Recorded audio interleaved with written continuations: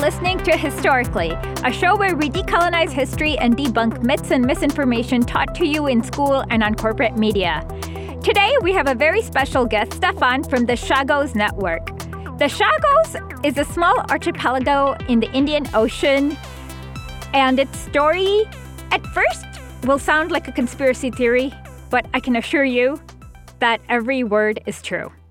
So, Stefan, do you want to tell us a little bit about your work with the Chagos Support Network? Sure.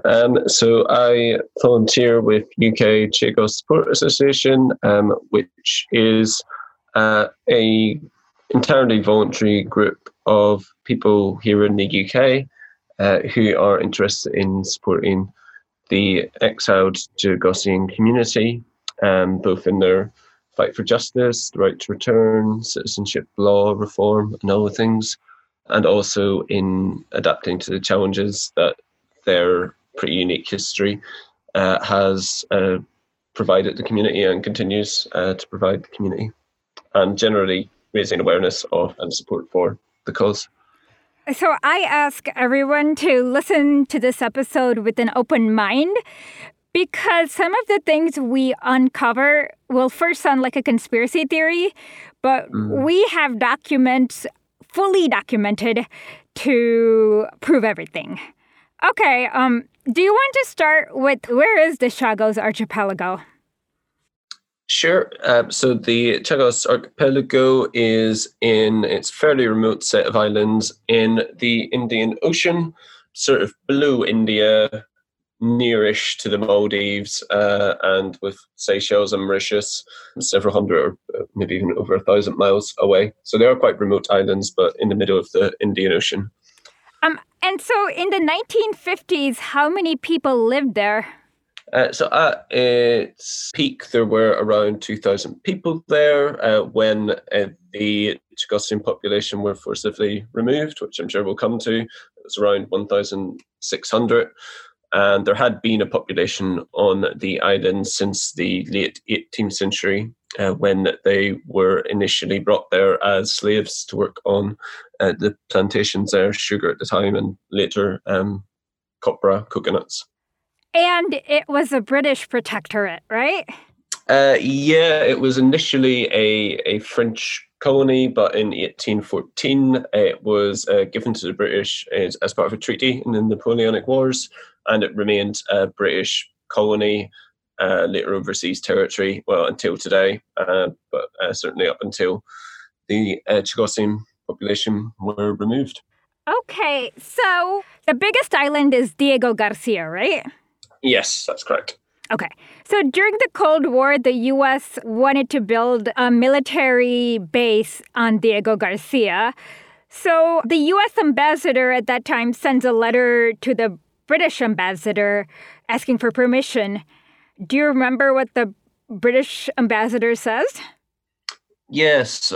So this is, again, one of those, as you say, documents that can sound like a conspiracy, but it's actually entirely in the public domain and it is not denied at all. But there was, as you rightly say, the US and the British were looking for a base in the Indian Ocean during the Cold War.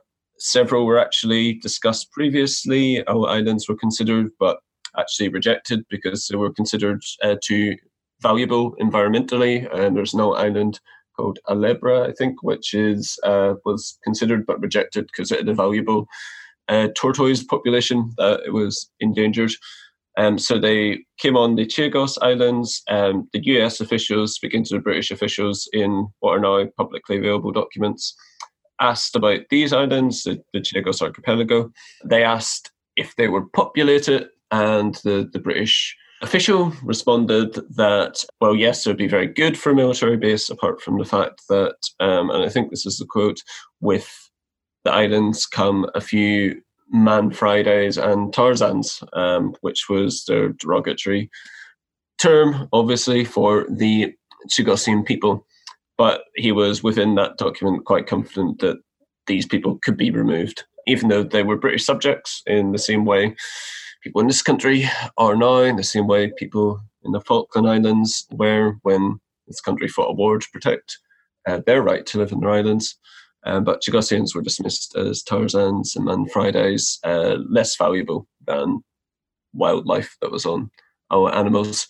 And for anyone who doesn't know the context, I don't think many people would say it's a coincidence that the Chagosian population are African, Creole, and Asian population. So there's a fair bit of obvious racism within that assessment, I would say. Okay, so at that point, it seems like Her Majesty's government sent a memo calling for a depopulation. Sure. So the depopulation in the end happened over several years. So the initial instruction was basically that all the population of this island would be removed. I think swept and sanitized was the wording they used. Again, not really treating Chagosians as human beings, but as an obstacle to constructing this military base, which I think actually was not even necessary. They could have remained, as I think most modern military commentators would say. But the depopulation then started basically as a process of Chagosians would often have connections in Mauritius or the Seychelles. So if someone had left there for medical treatment or to visit family, they simply wouldn't be allowed back. They would be told the islands had closed. The copra plantations that were there, which many Chagosians worked on, were bought up and then closed down by the British government. So it became more difficult to survive. They're hoping that people would leave of their own accord. But many people remained for quite a long time after that. Eventually, food supplies were restricted, medical supplies were restricted. So there's a process over from sort of early 60s through to the early 70s of making life progressively more difficult for people in the Chagos Islands. They were eventually all removed from Diego Garcia, but left on some of the outer islands. Before you go to the removal, do you want to talk about the pet Holocaust?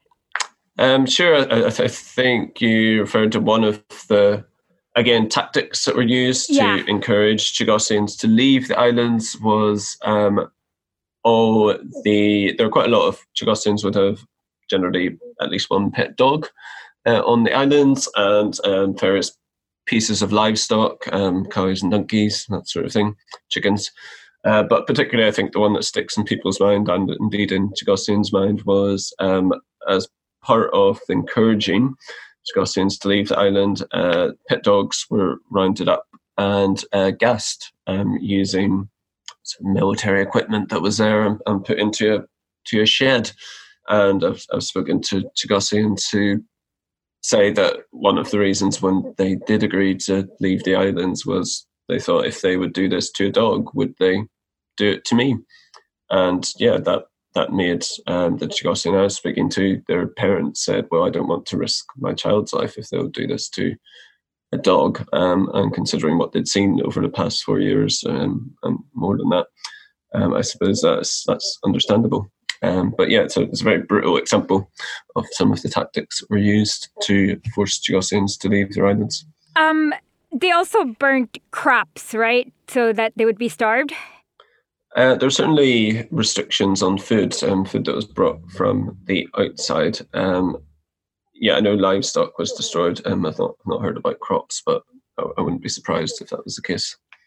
Okay, so the last batch of Chagosians agreed to leave, but what did the British government promise them? Like, what was the compensation they promised them for when they went to Mauritius or Seychelles? Yeah, I would say it's probably not quite true to say they agreed to leave. It was a forcible, they didn't have a choice. Sorry. But yeah, they were promised compensation, they were promised housing, many were promised there would be jobs, like they were leaving in their new homes. But in short, they didn't receive any of that. Some Chagosians deported to Mauritius eventually received some compensation, but several years later, and I mean 5, 6, 7 years later than that in some occasions, which understandably by that time, considering these people had been literally left on the docks in what was a foreign country to most of them, they had often fallen into debt. They were really struggling, living in shacks on the street in really very poor conditions. So the pretty minimal compensation they eventually got was often just used to pay down debts. And yeah, it didn't really, obviously it became far too late to actually help them adjust to exile. And that's, one of the biggest betrayals, I think, of the story, actually, and which is perhaps forgotten about a bit, is the complete neglect of Chagosians in exile after the British authorities had deported them. Yeah, so they, from what I see pictures of, they were living in shanty towns and they didn't have houses, and a lot of them were forced to work as prostitutes and things like that in Mauritius, right? Yeah. Yes, especially in the first couple of decades after the deportations, Chagosians lived in some terrible circumstances in Mauritius, and that's still the case to some extent today. But it was a very, very tough. A lot of people died of the associated issues with poverty, and a lot of Chagosians will tell you that they died of what they would call chagrin, which is a word for sadness. Essentially, doesn't really translate, but in their Creole language, of, I guess, kind of trauma of what they'd underwent. They should have had British passports, right? Like they should have been treated just like every other British citizen, right? Yeah. So if people born in the Chagos Islands would have a British passport, called at the time a British subject passport, the same as residents of our overseas territories. And today, they'd be, regarded essentially as British citizens. They'd have the right to become British citizens if they were born on the islands. So, what happened to the U.S. base? Is it still operating? Yeah, that's still there. So in that initial agreement we mentioned earlier, the US base was permitted to be there for 50 years. That expired in 2016, but that was then renewed for another 20 years. So it'll be there at least that long. It was renewed for 20 years by President Obama? He would have been in office at the time. The two governments signed that off in 2016 at the same time as the British government confirmed that they wouldn't support Chagosians returning to the island after a 4-year policy review that had been considering that. So that was obviously disappointing for the Chagosian people. So these people are still in exile. They just want to go back home. And what was the reason that the British government said no to allowing them to return? Well, the two main reasons given in the policy announcement in 2016 were economic factors and defence concerns, and you would strongly dispute both of those, in that there was an extensive independent feasibility study done into return, commissioned by the Foreign Office, which studied all this in detail. It did give costings for what a renewed Chagosian settlement could cost. It was estimates started from 64 million over 3 years, which is a tiny part of any government budget. Certainly, the British International Development Budget, which is I think over 7 billion. So that's really nothing in terms of costings. If you have to reduce it to this massive historical injustice of your own citizens to a cost analysis, it's still really quite small fry. The security concerns, again, doesn't make an awful lot of sense either, as part of the consultation, Chagosians confirmed they'd be happy to work the US military base. They had no objection to the base continuing to be there.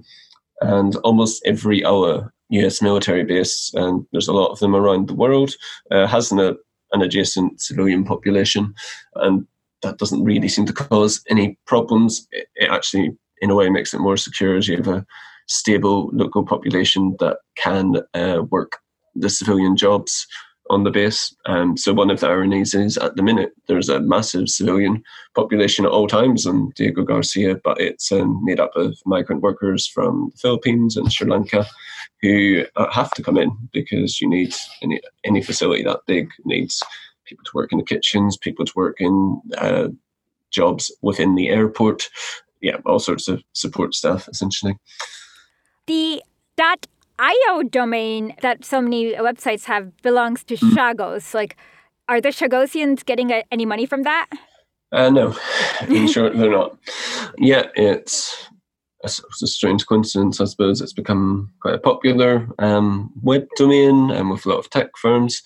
But no, Chagosians don't get any money from that. It's not entirely clear who does get money from that. The government say it's been sort of contracted out to a private firm, so it's not even clear how much money is raised from it. Working with some tech firms a couple of years ago, we did set up a scheme where users of that domain can donate to ourselves or our Chagos support groups to a sort of an equivalent value of their .io domain. And yeah, I'd encourage anyone using that domain, or someone using that domain, to find out a bit more about that. You can go to the dark side of .io, the website is called, and there's a scheme that some of those tech firms kindly support, where you can pledge to match the cost you pay for your .io, with actually helping the people represented by that domain. Just so you know, .tv domain is owned by Tuvalu, and they get millions and millions of dollars of royalty every year. For the .tv domain, they've built roads, hospitals, and things like that with that domain. So it seems like I'm trying to understand the silence. Like, why is there a media blackout in the U.S. about Chagos? Why doesn't it? I know you may not be able to answer, but why don't more people know about this horror? Yeah, it's not an easy question to answer. I can't really speak for the US too much, as I don't live there. But I suppose in part there's a little more attention that's still not that well known in the UK, because there is a population here now. I think if you're going to tell the story of Chagosians, there's quite a lot to explain. You have to explain who they are, where the Chagos Islands are. Most people don't know that. Then you have to explain the history. Then you have to explain the situation today.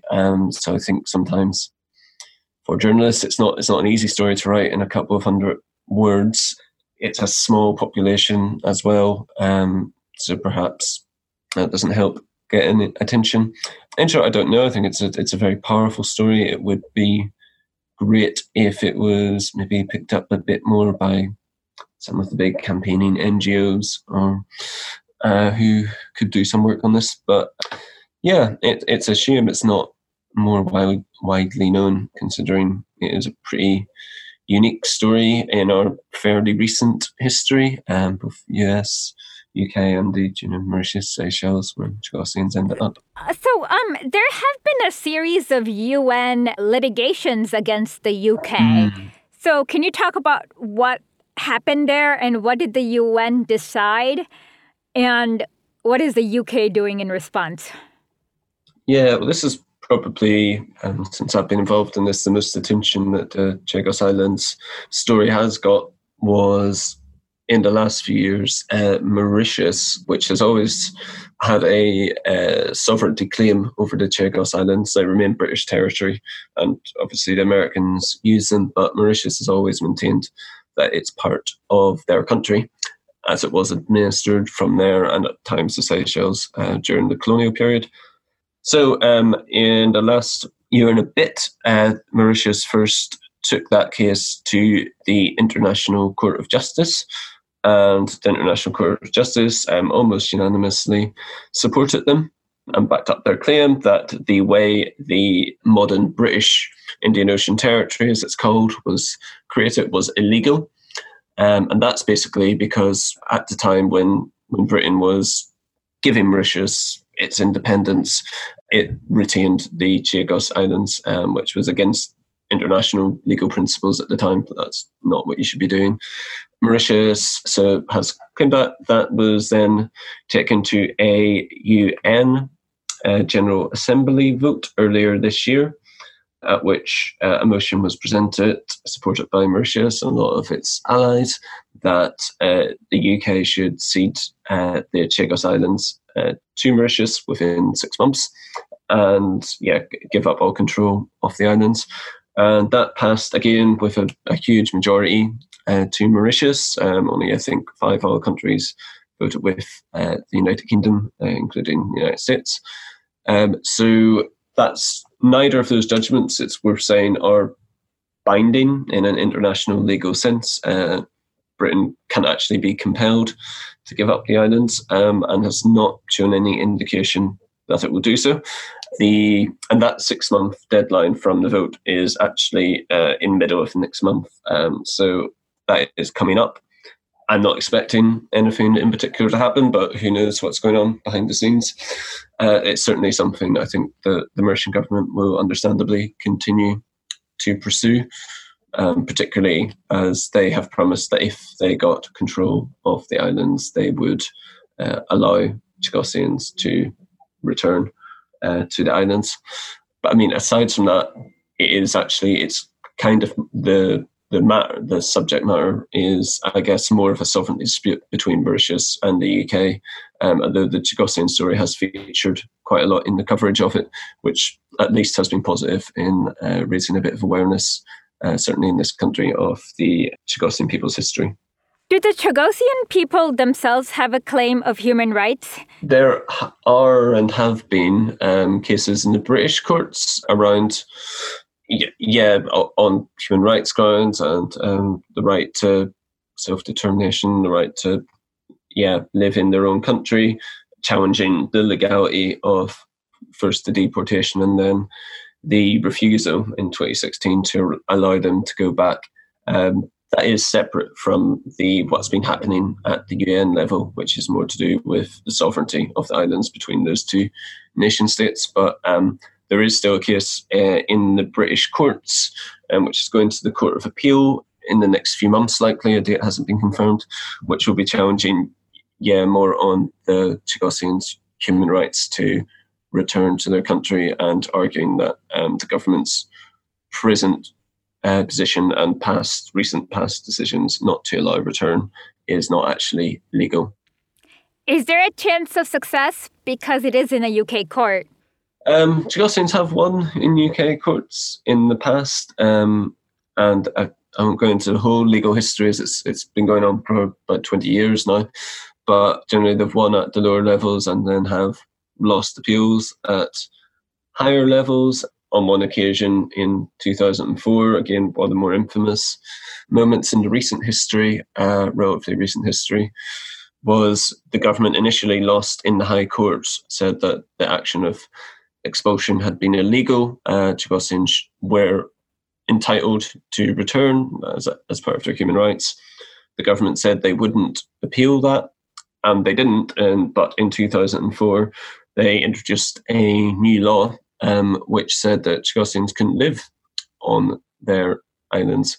So that essentially made the court verdict null because this new law had been brought in that hadn't went through Parliament, just been signed off officially by the royal family, the Queen, which again, that's not very accountable in a democratic sense.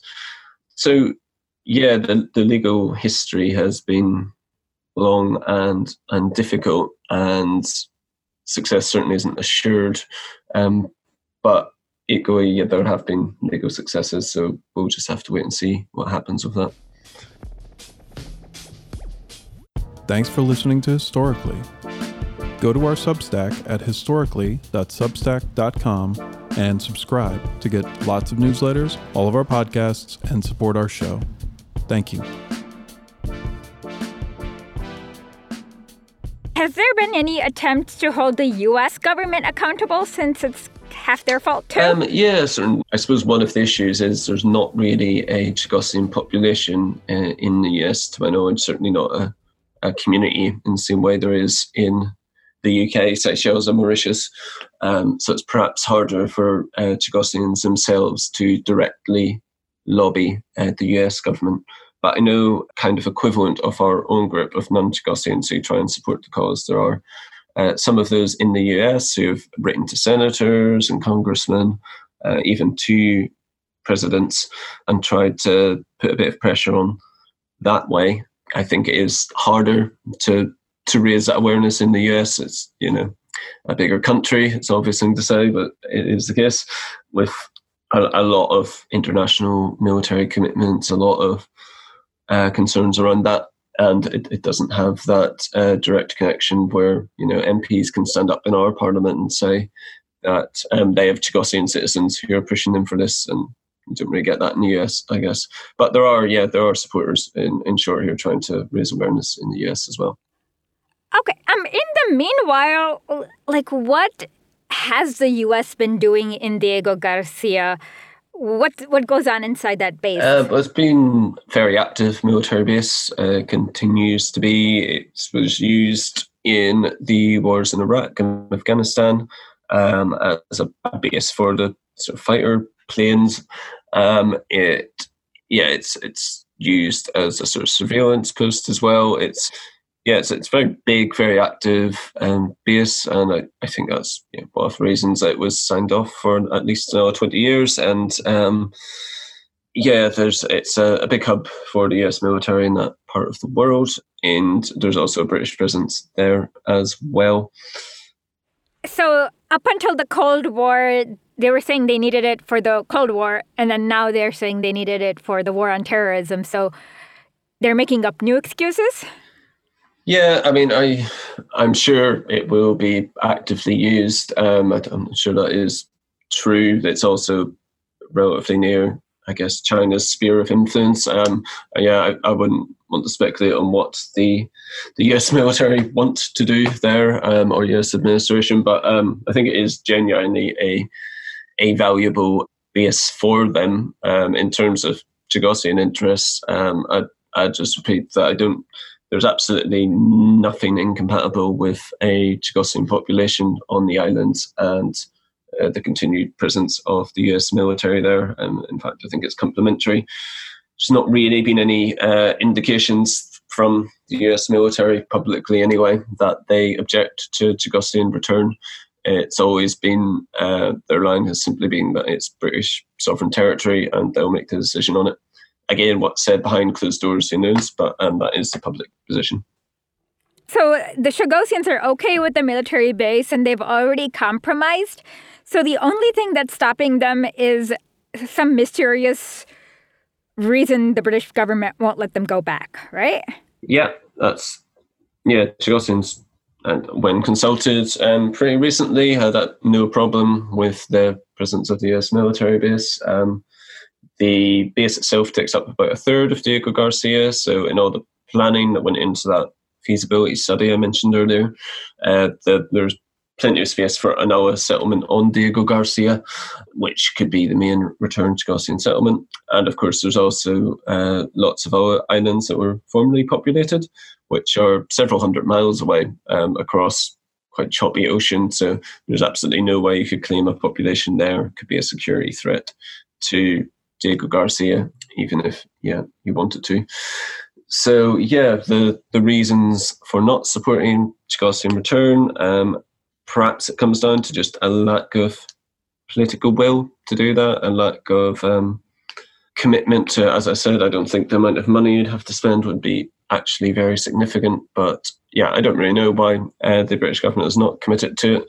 But their publicly stated position has been it's about money and security. So, have you spoken to any Chagosians, what they think should happen to, what their opinion is on the right of return and things like that? Yeah, I think nearly any Chagosian I've spoken to, in fact, all Chagosians I've spoken to certainly want the right to return, and feel very acutely that that's still an injustice that they suffer to this day. It's not that every Chagosian would want to go back and live on the islands. Certainly hundreds of them would want to try that, and people of all age ranges, including the now older people who were born on the islands, but also their children and grandchildren who have not lived there, but still have a sense of that as being their homeland and would like to try and build a life there as a result of the deportations. It's still a community that struggles with poverty, with lack of opportunity, with the various challenges that come from being a migrant, first to Mauritius and then to the UK. So yeah, lots of Chagosians would like the opportunity to return. Lots of Chagosians would also like more meaningful support from the UK government to actually adjust to the consequences that they live with of the UK government's actions. As one of the things the UK government often does say, it will admit that this was a mistake, something that shouldn't have been done, and they've apologised, but they've offered very little in terms of meaningful support, either obviously not restoring the right to return, but also offered very little support in terms of helping Chagosians with the problems they face as a consequence of the deportations. And these consequences are like not being able to go to school and dying of illness because they were kind of just abandoned in Mauritius, right? They're serious consequences. Yeah, but very serious consequences. Like that. If you deport an entire population from a way of life that they knew, which was not a modern money economy, I suppose, in some ways. It was a lot of people worked on plantations, so they didn't have to pay rent.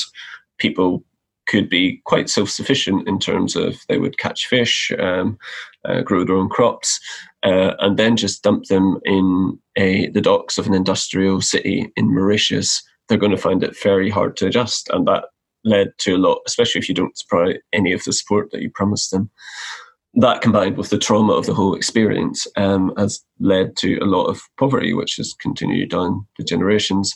Chagosians left the Mauritius and the Seychelles experienced a lot of discrimination. They were regarded as Ilwa in the local language, which basically means islander. They're dismissed as, illiterate. They were not given good jobs. They often couldn't afford to go to school. So yeah, those were just immediate consequences. And there's also longer-term consequences of the citizenship rights of Chagosians. So a lot of Chagosians now live in the UK. They were owing to an immigration reform or a citizenship law reform about 15 years ago. Chagosians born on the islands and their immediate children were allowed British citizenship and could relatively easily get British passports. So a lot came to the UK to escape some of the poverty in Mauritius and the Seychelles. But their children, so the grandchildren of the people born on the islands, are not entitled to British citizenship because their parents weren't born on the islands, because their grandparents were deported from the islands. So now we're in the awful situation, or at least lots of Chagosians are, where they came to the UK maybe 10, 15 years ago with their children completely legally. They've been through the British schooling system, but at the age of 18 to 20, if they haven't got all their papers in order, if they haven't been through the expensive process of naturalisation, their children, the grandchildren of those people deported from Chagos, are being threatened with deportation from the UK. They're treated like any other immigrant, even though their parent, perhaps both their parents, are British citizens. Their grandparents were deported from the Chagos Islands, but they are, treated like any other immigrant, have to pay thousands and thousands, around £10,000 for the full process generally. Wow. And as I said, this is a community that doesn't have a lot of money because of all the issues we've spoken about. So, and it has meant that, although it's a long, slow process, already some Chagosians in their early 20s, late teens, have been deported to Mauritius, even though it's not a country they've lived in as an adult. It's often a country they left when they're really quite young. and all their family are in the UK. And this is, again, a direct consequence of the deportation and the British government's failure to make the necessary adjustments, as it'd be relatively easy to change the law to give all Chagosian descendants the same rights they would have had if the deportations hadn't happened, which the British government's commitment is to help Chagosians where they live now, and that'd be a really easy change that we're campaigning for them to implement. But as of yet, nothing has happened. And yeah, it's just another example of... What's the excuse? I mean, since we know Germany deported a lot more people, Germany has that law saying that if your grandpa was a citizen and we forced you out, you can be a German. Like, what's the excuse the British government is giving to not pass this law? So at the moment, we've been working with an MP who represents a lot of Chagosians to push for this legal change. He has met with several of the Home Secretaries who control immigration policy in this country, and they have said they are considering it. That has been going on for a couple of years now, so would like a bit more progress. I suppose probably the best chance of it happening is for it to be included in a new immigration law, which the government has announced will come through. You've probably heard that we're doing quite a lot with Brexit at the moment. So after Brexit, the plan is there will be an immigration law, a new one, that will, I suppose, in the first instance, deal with the consequences of Brexit. But that's where we'd hope to see a legal change that allowed all Chagosian descendants the same rights as they would have had if the deportations didn't happen, the same rights as citizens of all overseas territories, which Chagos still is, have to access British citizenship in a relatively cheap and easy way.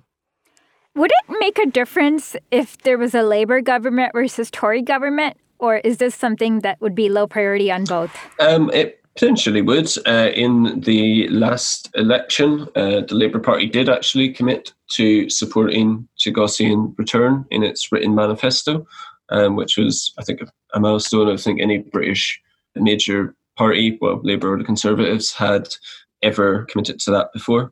I think that's partly because the current leader of the Labour Party is Jeremy Corbyn, who has been involved in supporting the Chagosian people for many, many years before he became leader. So I think he knew the cause and the issue quite well.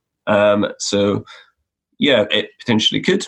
Of course, you never know what happens when parties get into power, but we'd hope that hopefully in the next election, we'll see all parties sign up to support this. But yeah, who knows? What about, were any of the Chagosians deported during the Windrush scandal? Not in the same way as Windrush. Again, it's one of the things recently that has drawn some attention to the Chagosian experience, as the Chagosians were being deported, but for the reasons I described a minute ago, which is quite similar in some ways, so slightly different from the Windrush situation in that it's people who probably didn't have the documents they needed or couldn't afford to get the citizenship details they needed, who were, being deported, even though it would seem, I think, to any common sense person looking in on it that they have a very good claim to live in this country, having been here for a long time, having British heritage, having suffered the consequences of colonialism. So I think there's certainly a lot of parallels there, but it was a slightly different issue, and actually it's often, whereas Windrush, it was often the older generation who were facing these issues. With Chagosians, it's actually often the younger generation, the grandchildren of the original deportees. But it did cause a bit of interest in that a lot of journalists noticed the parallels between the two issues, which at least helped to get it on the political agenda a bit more. And some of the select committees in our parliament noticed this parallel and recommended in reports that the Chagosian immigration issues should be addressed by the legal change I mentioned earlier. I know the answer is probably yes, but is there any racism involved in the delay? I think it's hard to argue that there is. In that, yes, I think there is personally. I think you only have to look at the way different overseas territories have been treated. I don't think if Chagosians had been white, I don't think deportation would have happened personally. We fought a war. The UK government fought a war. Falkland Islands, right?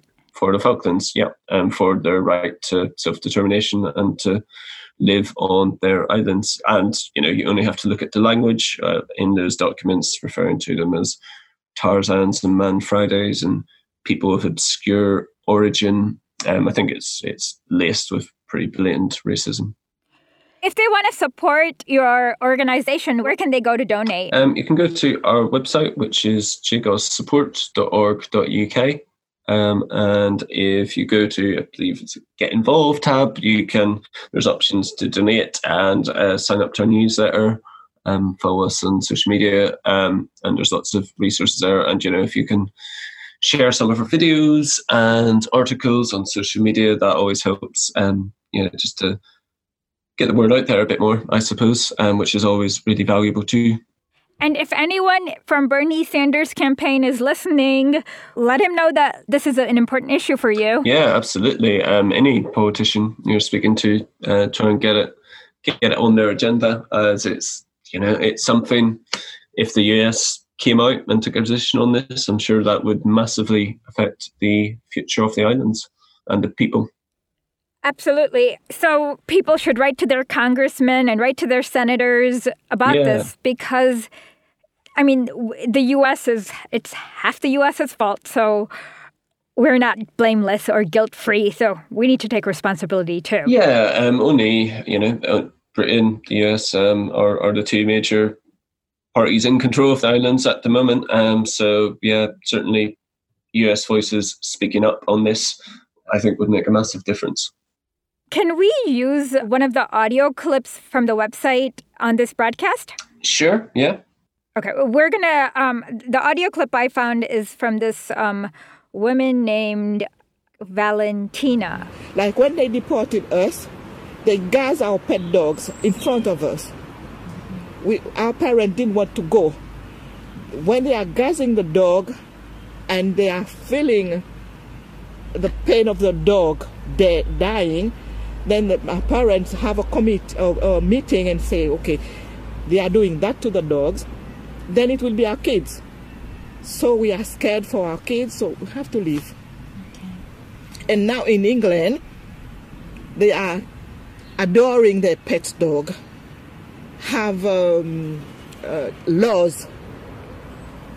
And when I hear about that, my heart as a child, what they did to my pets, make me feel enraged against them, make me hate dogs. What kind of dogs did you have? Well, in a family on Chagos Island, if there's 4 kids, each kid has a dog. Okay. Or we have dogs and cats as well. The British government, they say that Paul Todd gave order to Mr. Paul Mounier, a Seychellois from Seychelles, a white guy, and Mr. Mounier gave order to the laborers, workers, and he paid them to catch the dog, and the British the soldiers secure the calorifer and put gas from a Land Rover, and they put all the dogs, pet dog, in there during the afternoon. All the families were watching. You can feel and hear the dog screaming and dying in pain. They gas that dog, and the parent after that have a committee, a little meeting, group meeting, and say, okay, they are doing this to the dog. Next they will do it to our kids, so we better go. A lot of this information is public because of WikiLeaks, right? Yeah, some of it. So there's kind of a combination of the law in this country, and I think in the US as well, that after a certain amount of time, things become available in the public archive. So some of those leaked memos with the racist language about Man Fridays just came out in the sort of late 90s, I think, because after 30 years, stuff becomes available. One the main thing that came from WikiLeaks, which I suppose we didn't talk about, which might be interesting, is the creation of the Chagos Marine Protected Area in 2010, 2009. Oh, do talk about that. I didn't know about that. Explain. So that was there in 2009. The UK government created what called a marine protected area around the Chagos Islands. I think at the time it was the biggest in the world. It's roughly the size of France, covers the islands and loads of the surrounding seas. And it was what was called a no-take area. So broadly, no one is allowed to take any fish out of it. And it was presented as a conservation measure. Even at the time, a lot of Chagosians spoke out to say, hang on, doesn't this impinge on our rights to return as Chagosians when they lived there, took part in small-scale fishing. And small-scale fishing could be either, self-sustaining largely, but potentially to sell in very small quantities in the community, and does that not impinge on their right to return? That was kind of brushed under the carpet. Chagosians weren't really properly consulted, but then I think it became more controversial when a few years later, maybe not that long later, but the WikiLeaks files came out, which revealed memos between, again, US and UK officials, this time stating that with a US official reporting that he'd been told part of the reason the Marine Protected Area had been created was to stop Chagosians being able to return to their homeland, that this would essentially crush the return campaign, which was still happening at the time. And yeah, they said that, well, that's going to be one very good consequence of this zone. And yeah, that was one of the more dramatic leaks that came out of the WikiLeaks documents. I think actually, if you look at the detail of the Marine Protected Area, it could be entirely workable with a returned Chagosian population. As for one thing, as I say, it's absolutely tiny amounts of fish that Chagosians will be taking from the sea, and actually it doesn't apply. Don't big ships like the Navy ships accidentally kill more fish like on a daily basis? Probably. And actually on Diego Garcia, although it's in theory, the Marine Protected Area doesn't apply until about 20 miles around any of the islands. And that's where Chagosians will be doing their fishing. And also, the US military are allowed to take as many fish as they like, just for recreational fishing, not even, to eat or anything. That's just one of the leisure activities on Diego Garcia for the military, is to be able to take as many fish as they like. So I don't think actually there's any environmental reason Chagosians couldn't return. And again, that feasibility study from 2016 completely backed that up. But yeah, it was, again, another sort of grim revelation that this was being used, at least to some extent, as a measure to stop Chagosians fighting in the courts and fighting politically for their really basic human right to live in their homeland. The more I listen to this story, the more infuriating it gets, and the injustice of it. It just seems so wrong. Yeah, I think it's worth reading the WikiLeaks documents, even if it doesn't. The Marine Protected Area actually in its creation didn't really prevent Chagosian return. It's very frustrating to see the way that British officials still talk about Chagosians in not dissimilar terms to the way they were talked about in the same released documents from the 60s and 70s. At one point, they quote the phrase "Man Fridays" again, referencing. Oh my God! Referencing. Man Fridays is from Robinson Crusoe, right? And in that he was a savage on an island. It's Robinson Crusoe's a classic colonial novel of the white man and the native who is subservient. And when you say, is there an element of racism in this? I think it's documents like that, both in the 60s and then in the 2000s, 2009, 2010, that reveal there must be at least just in the attitude and the way these people are talked about. Okay, so basically this WikiLeaks cable comes from the British ambassador. He's sending it to the Americans. And literally, first paragraph, without any pretense, let me read it. Her Majesty's government would like to establish a marine park or reserve, providing comprehensive environmental protection to the reefs and waters of the British International Ocean Territory. A senior Foreign and Commonwealth Office official informed Polkuns on May 12th. The official insisted that the establishment of a marine park, the world's largest, would in no way impinge on the U.S. government's use of the British Indian Ocean Territory, including Diego Garcia, for military purposes. He agreed that the UK and the US should carefully negotiate the details of the Marine Reserve to assure that US interests were safeguarded and the strategic value of the British Indian Ocean Territory was upheld. He said that the British Indian Ocean Territory's former inhabitants would find it difficult, if not impossible, to pursue their claim for resettlement on the islands if the entire Chagos archipelago were a marine reserve. Ashley Smith, the Ministry of Defense's International Policy and Planning Assistant Head, Asia Pacific, who also participated in the meeting, affirmed that they share the same concerns as the U.S. regarding security and would ensure that security concerns were fully and properly addressed in any proposal for the marine park. Roberts agreed, stating that the primary purpose of the British Indian Ocean Territory is security, but that Her Majesty's government could also address environmental concerns within its administration of the British Indian Ocean Territory.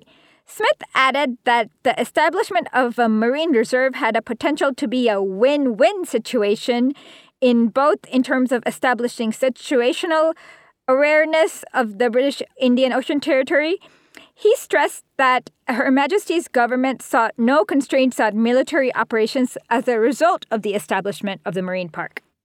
However, Roberts stated that according to Her Majesty's government, current thinking on the reserve, there would be no human footprints or Man Fridays on the uninhabited island. This was in 2010. And these are Obama, just for people, as a reminder, racism didn't, these were Obama officials who were talking with the UK people. Yeah, it would be, I think, yeah. Obama has been, it's kind of hard for people to reconcile what he did with how he presented himself. So I try to remind people as often as possible that a lot of these horrible things happened with Obama, too. So thank you so much, Stefan, for coming. And if there is anyone, we want to keep the Chagos story alive. So if there's anyone else who wants to interview us, who's from Chagos or who works with you, please let me know, because we would love to have them in addition. Sure, certainly. I'll ask around, as I think it's always good to hear firsthand from Chagosians who have lived through this for the past several decades. I've been fighting this often, in many cases, more or less their entire adult lives. One of the good things about what I do is being able to speak to the Chagosian community who are just incredibly inspiring in their determination to fight on against two of the most powerful countries in the world for their own basic rights. Well, Cuba, Haiti, they've fought powerful countries and won, so there's a chance that the Chagosians can win too, if we all fight together. Exactly. Have a wonderful evening, and thank you again for coming this late. I know it's 5 hours ahead, but we appreciate it. Thank you very much for having me on. Music for this show is done by Rectech. You can find him on SoundCloud and on Spotify. WRECKTECH.